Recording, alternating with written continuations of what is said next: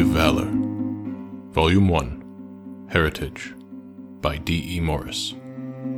A full cast production, narrated by Conrad Hetzer. Laidley stood at the window of his throne room, watching the darkening sky. He was not overly thrilled with the idea of waiting to launch an attack, but Merrick was convinced it was the best thing to do. Tig had not been known for his patience, and upon giving anyone a time limit to surrender, would then attack almost immediately. Those on the Isles would be expecting the very same thing, no doubt. They would gather themselves and their resources, call in any favors owed to them, and be prepared for war immediately. Prepared for a war that was still 3 weeks away. When the time actually came, they would be disheartened, and probably close to turning against one another for making each person wait so long. Laidley's men, with Merrick and himself leading them, would swoop in for a quick and easy victory.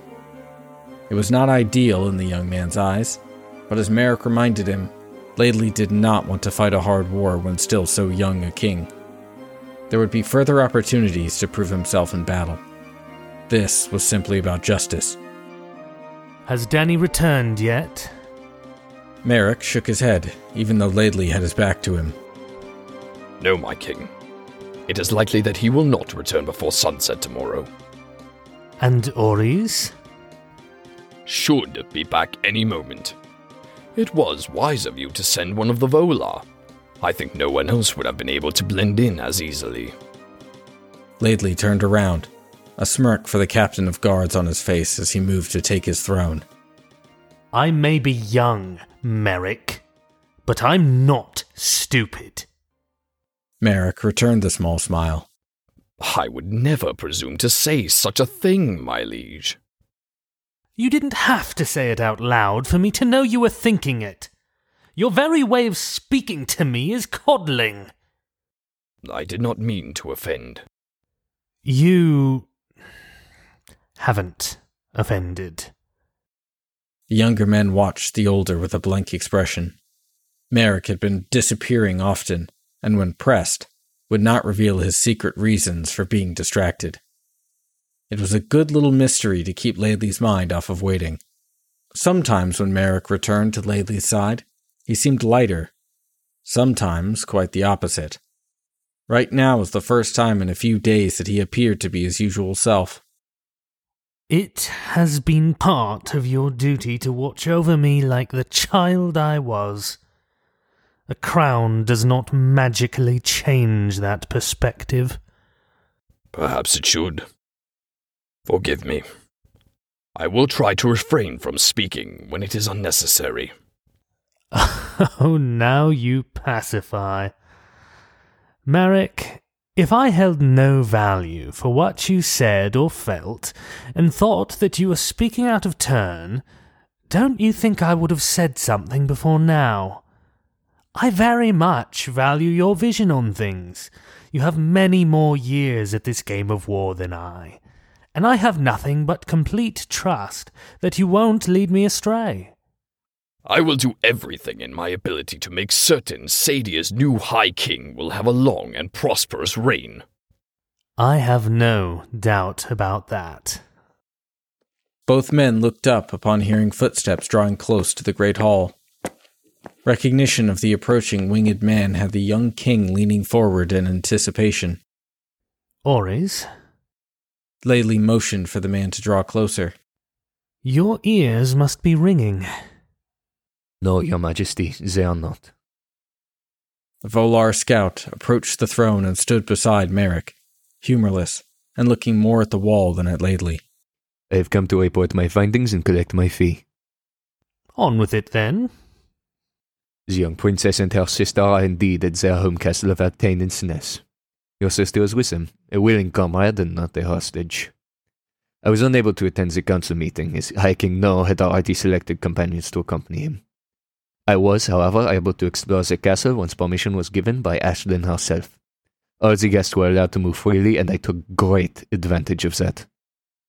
Were you able to hear anything that might be useful from Ashlyn herself? The next morning there was a meeting for tactics, rather informal and unstructured. You are correct in your assumptions of her heritage. She is Nia's daughter, though both her and her sister were fostered at Oceana and here in Sadia. Are you aware this girl is not yet queen of her country? Yes, I was. We would have heard news of it if Sinnes had a high ruler once again. She is very clearly the one in charge. No one questions her orders, and the people of the Isles, even the ones not from her lands directly, revere her as High Queen there. Interesting. Continue. There is going to be a coronation and a wedding. Is there anything else? No, Your Majesty. Laidley stared at the winged man, searching the returned gaze to see if there was anything being withheld from him. When it appeared he was satisfied, the young king nodded. Very well. Your payment will be waiting for you at the door. Thank you, Your Majesty. With a bow of his head, he left the throne room. Laidley waited until the Volar was gone from the room before turning his attention to Merrick. Thoughts? For a moment, Merrick didn't speak. His lips were pursed into a thin line of concentration for the longest time, and when Laidley was close to asking again, the older man gave a small sigh. We must look at this from every possible aspect. It would be folly to rush to war with this report alone. Laidley scowled, impatient. Then what do you suggest? You heard Ories. We are not even a concern of theirs at the moment. That girl, the one who killed my father, isn't afraid of a battle. She is getting married. Which is precisely my concern. She is young, yes, but she is not foolish. Merrick rubbed his chin. It would be foolish to not be worried and carry about as usual. Stop speaking around the meat of it, man. What are you trying to tell me? Only that it might prove prudent to wait for your squire to return. Hear his report before making a decision on the next course of action. Laidley growled impatiently. Fine. Then I will be in my chambers, planning the best way to cut down these pests, once and for all. The dark was cool in a way that was unexpected, like jumping into a pool of water on a warm day. Luella was enjoying playing with her newfound ability. After Kavalan revealed it was something she could do in her human form, she had been doing it all day, disappearing into the shadows of one room, only to appear in another and frighten anyone who might not have been expecting her. At first, she apologized profusely for startling people. Then, she started to enjoy it. Kavalan watched her for a little while, then decided to make a game of it, telling her to find a place where he couldn't follow. This was a challenge to her, one she was taking on with great enthusiasm. Upon entering a shadow, everything would get fuzzy in her vision, almost like she was blind. This was disconcerting at first, and when she told Kavalan about it, he told her not to use her eyes. If she could forget about her sense of sight when in the darkness, she would be able to better feel where she was allowed to go, and where there would be no room for her to enter into the more physical world. After trying that, after closing her eyes in her world of darkness, she immediately knew what Kavalan meant. It was like a swimmer knowing which way was up, without having to actually look to find it. Luella was laughing, jumping from one shadow to the next with Kavalan close behind, using natural sources of light to move with her. She jumped into a room and stopped, knowing she had found the place Kavalan could not enter by his gift alone. The room she stood in was completely dark, with no source of light at all. Even a light from under the door was blotted out somehow. Blinking several times, Luella was amazed by the way her vision adjusted. Before knowing exactly what she was, she'd always thought her eyesight was simply better in the dark. Knowing now that it was true, and the reason why, it all made sense. The blackness began to ebb, and she could make out shapes and forms, Some article of clothing had been shoved against the door to block out the light on purpose. The room was darkened for a reason. Panic rose in Luela's throat, wondering if this was some sort of trap. She looked around, preparing to leave, when she saw a figure in a chair. Instinct made her take a step back, pressing her spine against the wall. Why are you afraid? The voice was familiar, cool and soft. She stepped away from the wall, a hand over her heart. Tarsarin, you nearly frightened me to death. He laughed in the blackness. She could now see his face clearer, and that he smiled at her. That was not my intent. Luela marveled at how she could even see the lighter bits of his hair fall over his shoulders as he walked to her. She smiled now as well. Reaching to touch would look so different in the dark. I knew this was the only way to catch your attention. She let go of his hair and looked up into his face, confused. If you wanted to speak with me, all you had to do was ask. The smile Tarsarin wore faded. I could speak to you any time I like, but you would not be alone. The elf looked to the door. Even now, I know that he is out there, waiting to feel you move so he can follow you again. We are playing a game. He told me to find a room where he could not go. And you have found it. Tarsarin stepped closer, and Luela found herself against the wall again. Luela, do not go with him. His forwardness was unexpected, and made her shake her head. I have to. Tarsarin, we need to find the others. He can do it on his own. He came all the way up here without a companion and found 2 elementals without any help. He found 2 because he was lucky to find Ashlyn and I in the same company. He only knew where I was to start because he felt me call to him. Tarsarin frowned and backed away. A call you did not even know you put out. You do not trust him? He's not given us any reason to, has he? Tarsarin. Luela moved to stand in front of him, looking up into his somewhat blurry face. If Ashlyn had not trusted Elos on a good feeling, or even me, things would be very different right now.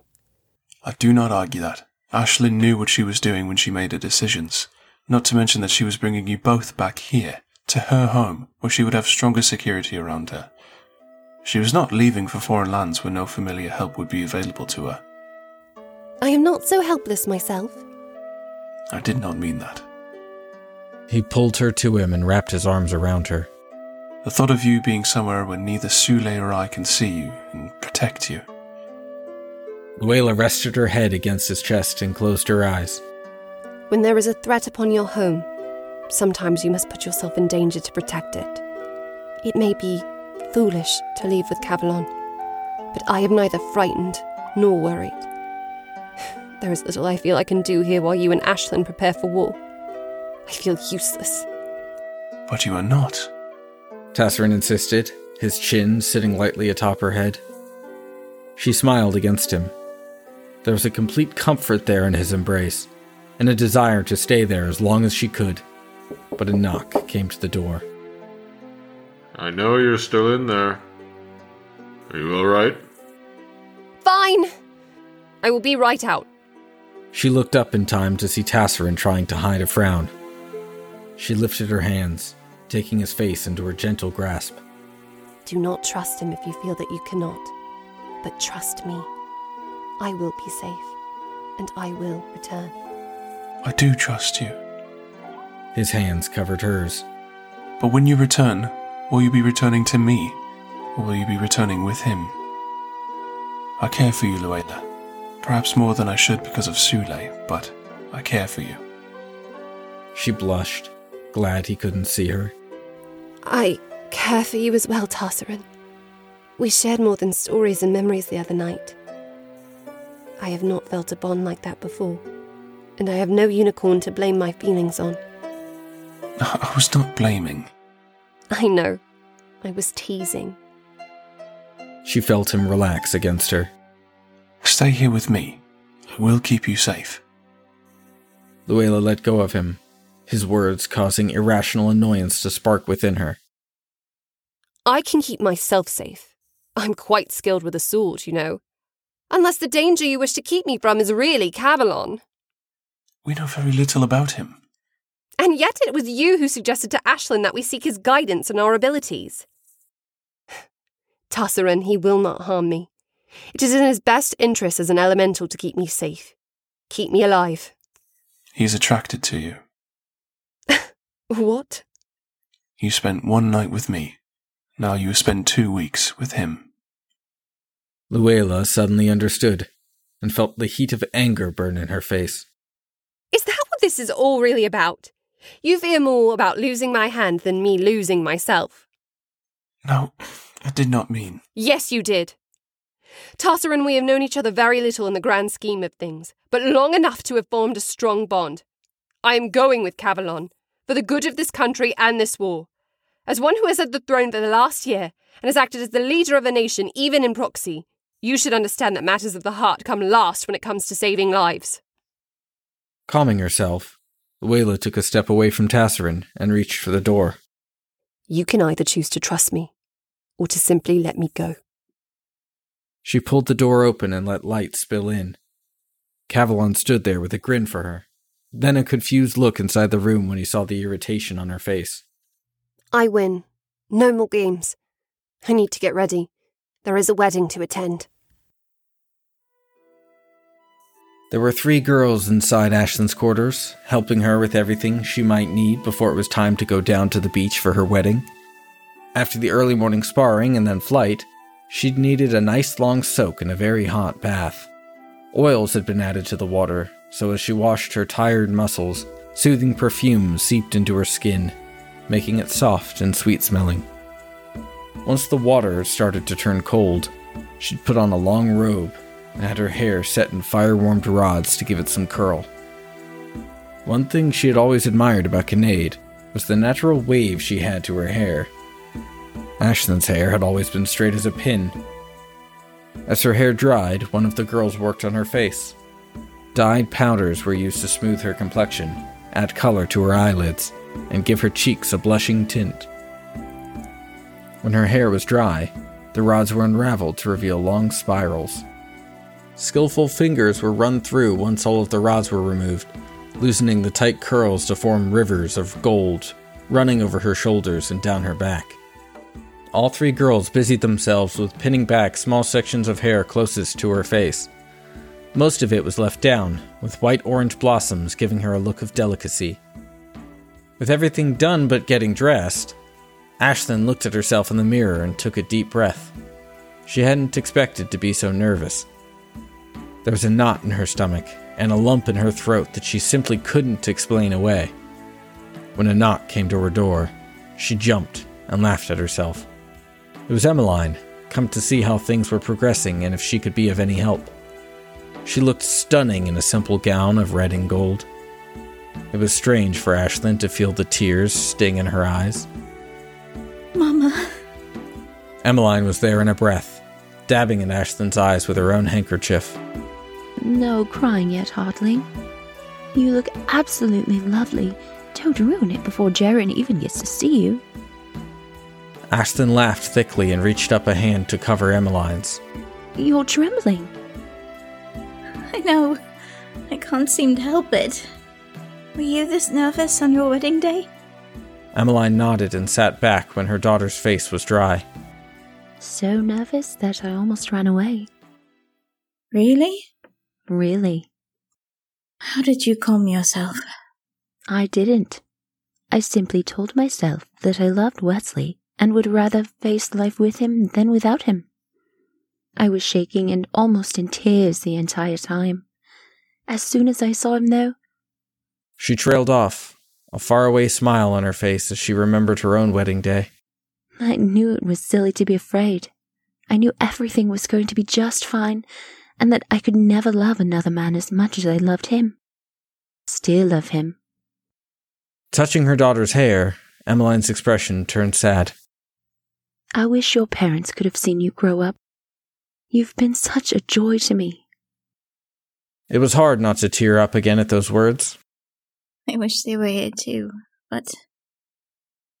Kinnaid and I could not have asked for a better mother or father in their stead. And I couldn't love you any more were you the one to give life to me. Openly crying now, the two women embraced tightly. It had been a very long time since she and Emmeline had been together like this. She was as strong and independent growing up as she was now. There were only a few times she could specifically remember going to Emmeline for this type of comfort. She had always been closer to Wesley, whereas Kinnaid was the one who turned to Emmeline first. This moment was one they would both cherish forever. Sitting back on her heels, Emmeline wiped her own eyes before offering over her kerchief. So much for keeping it together. They both laughed and held hands while the girls went back to work on Ashlyn's face. How are Kinnaid and Luella? Ready. As is the beach, for what Luella told me. She said it looks lovely. Ashlyn smiled even though her lips were being painted. I can't wait to see it. You are done, Your Majesty. Shall we get you into your gown now? Yes. The gown had been hanging inside her wardrobe and was now taken down so Ashlyn could get into it. A deep sapphire blue, the color of purity, the dress was made of silk, with flowing sleeves and layers over the skirt. The boned bodice hugged her frame as it was laced up, leaving her shoulders and neck exposed, and framing both her waist and neckline in alternating soft scoops and points. There was lacing in the front, as well as the back, more for decoration than true purpose. Flowers, the same orange blossoms that were in her hair, had been made out of snow-white linen and sewn onto the sides of the bodice where it held the laces. The full skirt had swaths of darker blue silk flowing over it to make it look full and indulgent. This, by itself, was gathered in delicate dips with the same sewn flowers on the bodice. The train, once it was attached, trailed behind her a yard in length.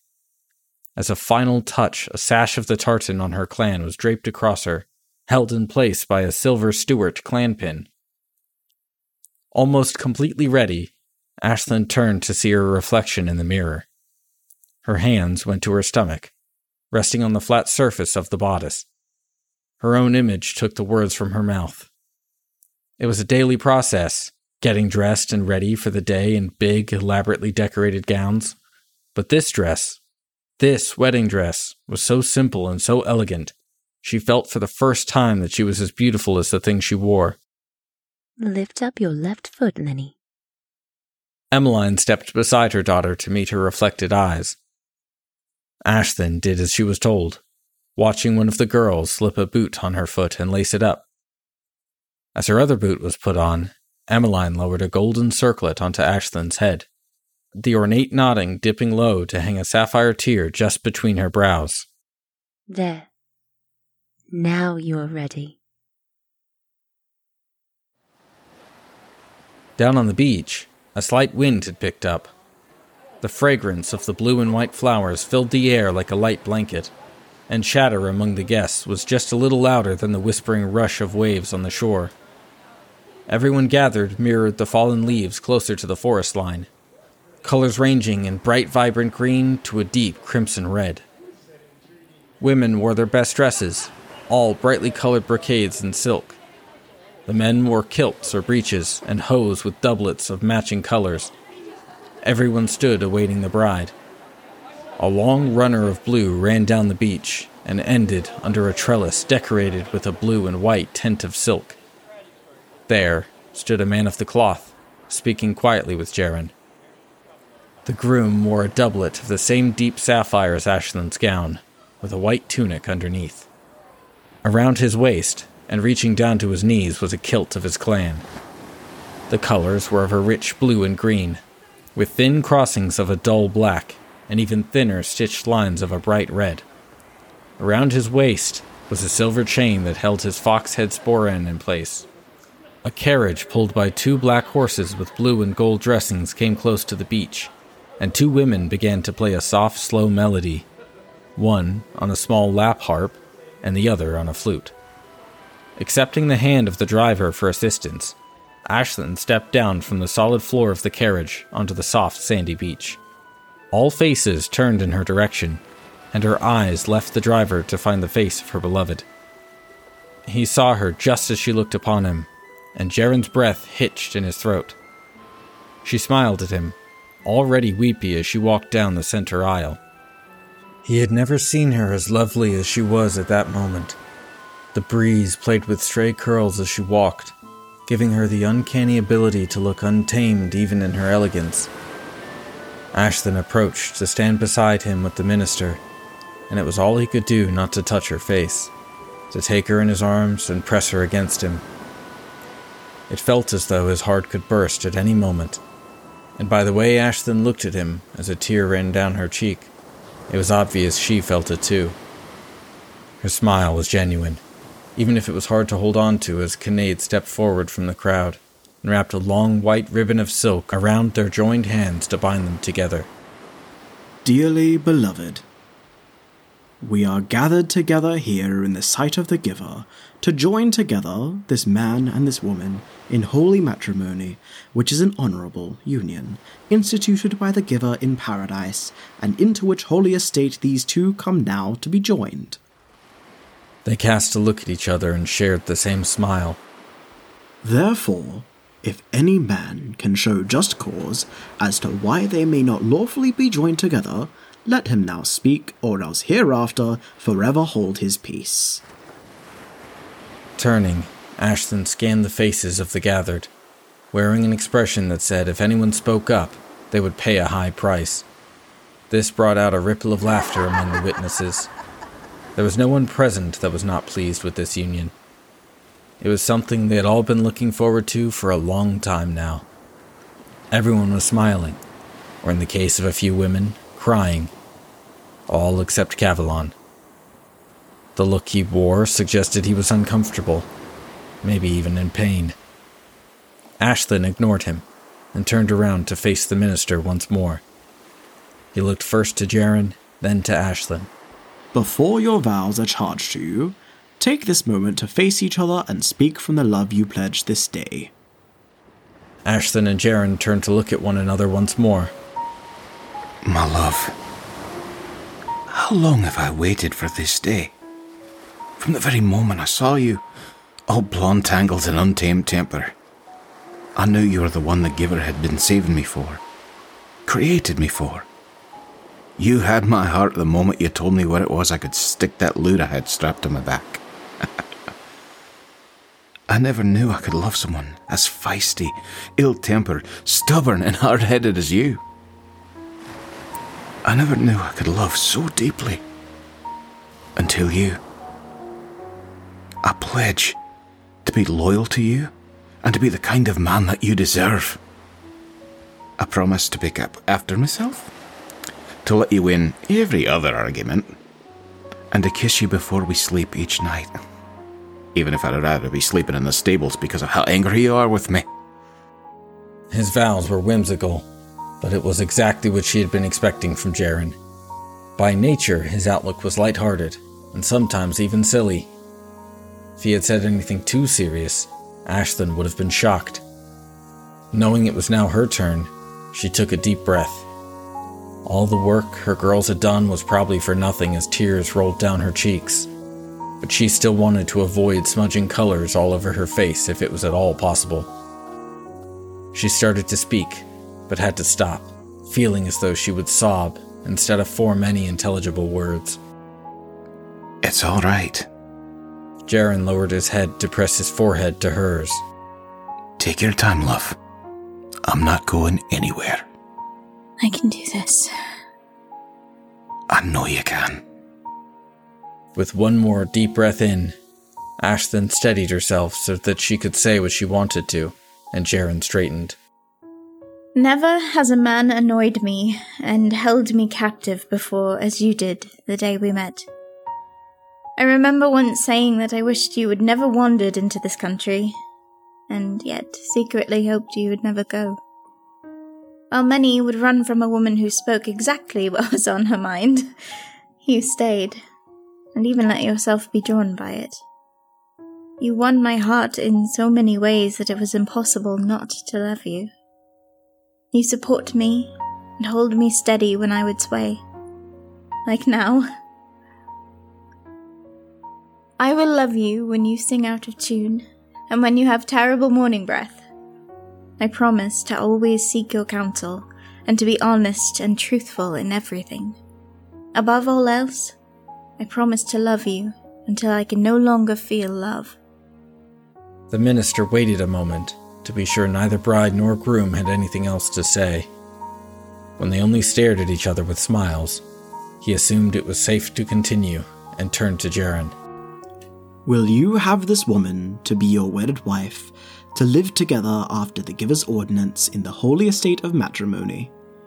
Will you love her, comfort her, honor and keep her in sickness and in health, and forsaking all others, keep only unto her, so long as you both shall live?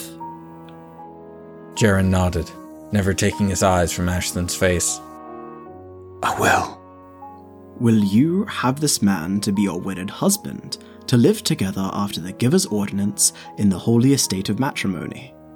Will you obey him and serve him, love, honor, and keep him in sickness and in health, and, forsaking all others, keep only unto him so long as you both shall live?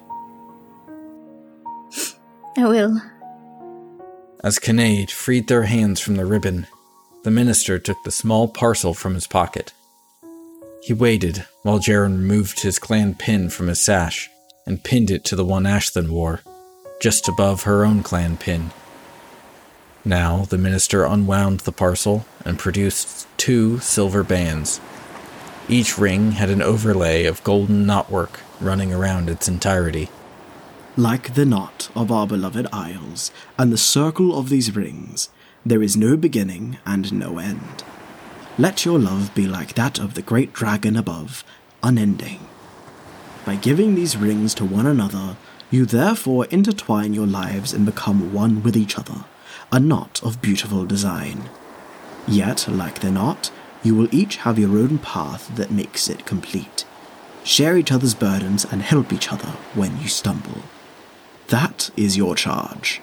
If this is acceptable to you, please take these rings and present them to each other with a willing heart. Both took their rings from the minister. Jaren slid his onto Ashlyn's hand before Ashlyn did the same in return. The minister smiled and looked past the couple into the crowd of onlookers. By witness of the men and women present, and by the authority of the giver above, I declare this man and woman husband and wife. Can I kiss her now? Yes, you may kiss. But before he even had the chance to finish, Jaren had pulled Ashlyn to him and kissed her without reservation. Ashlyn wrapped her arms around him as everyone clapped and cheered. When they finally parted, Jaren wound his arms around her, and Ashlyn folded herself into his strong embrace. There was no moment she could recall that equated to the sheer joy she was feeling. Now all the butterflies and nervousness beforehand seemed silly. As Jaren released her to thread his fingers with hers, she gave a silent word of thanks to the giver for the man beaming down at her. Since we are all here... Behind him, on white velvet cushions, were 2 crowns. Facing the minister again, Ashlyn and Jaren held hands and knelt before him with bowed heads. I believe there is another matter to attend to. Just as you are charged to love and protect one another, your blood and your bond have charged you with the same vow for the people of this land. As High King and Queen, you are sworn to rule with a just hand and a fair heart. The people of this nation need only lift their voices to lend their support to your appointment. There was not even the space of a breath between the minister's words and a loud cheer from everyone gathered. This brought a smile to the old man's face. He carefully took the circlet from Ashlyn's head and exchanged it for a silver crown of delicate knotwork. Placing it on her head, he said, This crown was worn by your mother and your father's mother before her. With this crown comes a legacy and a past that will aid you in becoming the ruler you are meant to be. Next, he took the larger and heavier crown to place it atop Jaren's head.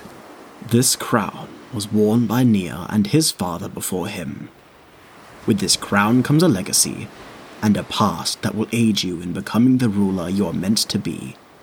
Predestined by the Giver, you will reign in this land for as long as you shall live. Arise, High King Jaren and High Queen Ashlyn.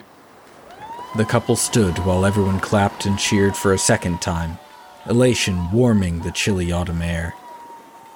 As the pair walked down the aisle to climb into the carriage, Tassarin let Kinnaid tuck her arm into his, and they joined in the procession that would walk back to the castle for the reception feast. You look positively radiant. Thank you. You clean up nicely as well. And they say Ashlyn is the one with the quick wit. Kinnaid grinned up at him, but the elf was looking to the side, distracted. Elas, could you see from where you were standing? Elas nodded, drawing up to them. He only glanced at Tassarin before looking at Kinnaid. Yes, I could see perfectly. It was a perfect ceremony. The weather was perfect. With a small smile and tactful grace, Tassarin removed Kinnaid's arm from his. Elas, would you do me the favour of escorting Kinnaid back to the castle? There are some people I wish to greet. Of course. Elas took Tassarin's place, realizing a little too late that Kinnaid would be stuck talking to the scaled side of his face.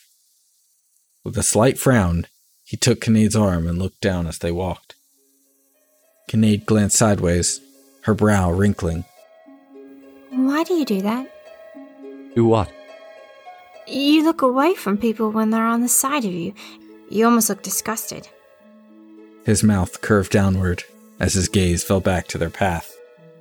I don't want to offend anyone. You offend me by assuming I'm offended. After a moment of walking in silence, he hesitantly turned his attention to her. I'm not sure how to respond. Elas, have I ever shied away from you? Have I ever averted my eyes when you've looked at me or spoken to me? No. Then why should you think I would be offended? He was always assuming he was offending people with his face. How could he not? He didn't look natural with one side of his face all covered in blue scales and an odd white eye looking about. He hated his own face. Why should anyone else feel differently? He frowned for the third time as his voice quieted to finish his statement. Ugly.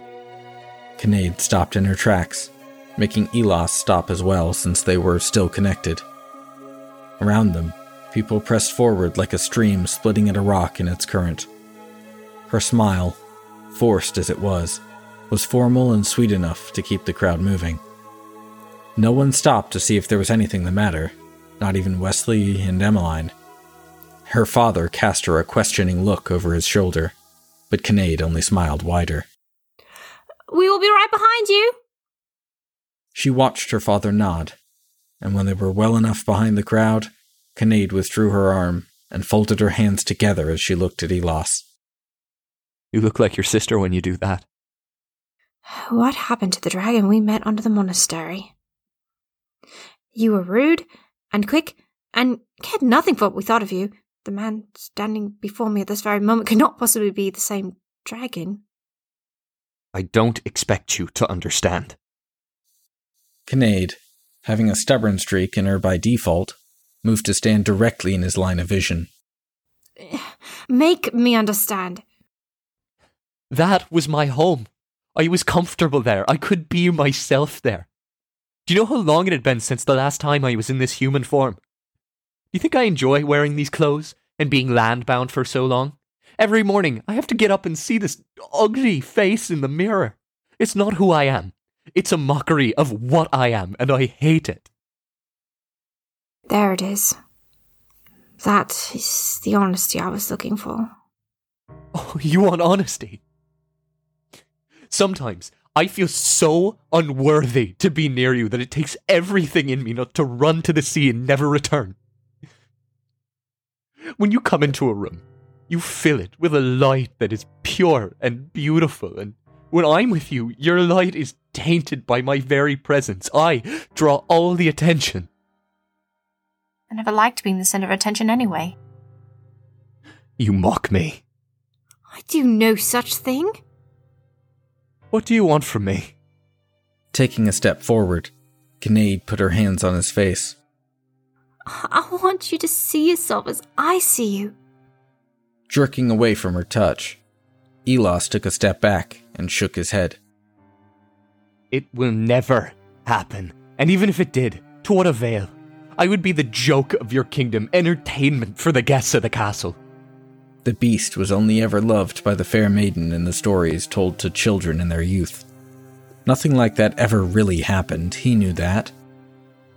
I've overstayed my welcome as it is. After Laidley is dealt with, I'll return to my home. No. In a quick motion, Elos had her by the arms with his face close to hers. His tone was deep and feral when he demanded again. What do you want from me? Shaken by the sudden turn in his temper, tears rushed to Kinnaid's eyes. Her hands were balled into fists, but she didn't try to escape his grasp or look away. I want you to trust me enough to let me in. You're hurting me. Letting go immediately, Elos backed away several steps and ran a hand over his face. I do trust you, Kinnaid. It's myself I can't trust. He looked at her, his expression so blank that it was impossible to glean anything from it. Even his voice had fallen flat. You've been kind to me in more ways and more often than someone like me could ever hope. People who are kind to me, I think it would be best if I kept my distance from now on. Kinnaid clasped her hands together under her chin. She didn't understand what was happening. Moments ago, she was sharing in a beautiful wedding and feeling the lightest she had in a very long time. Now she felt like her heart was being torn to pieces. Elos, please. I'm not a gentleman, and I never will be. One last look at Kinnaid. There was only coldness in his gaze. She was helpless to watch him walk away, unbuttoning his doublet as he went. She knew he meant to take to the water. It was his comfort zone, and a place where no one could reach him.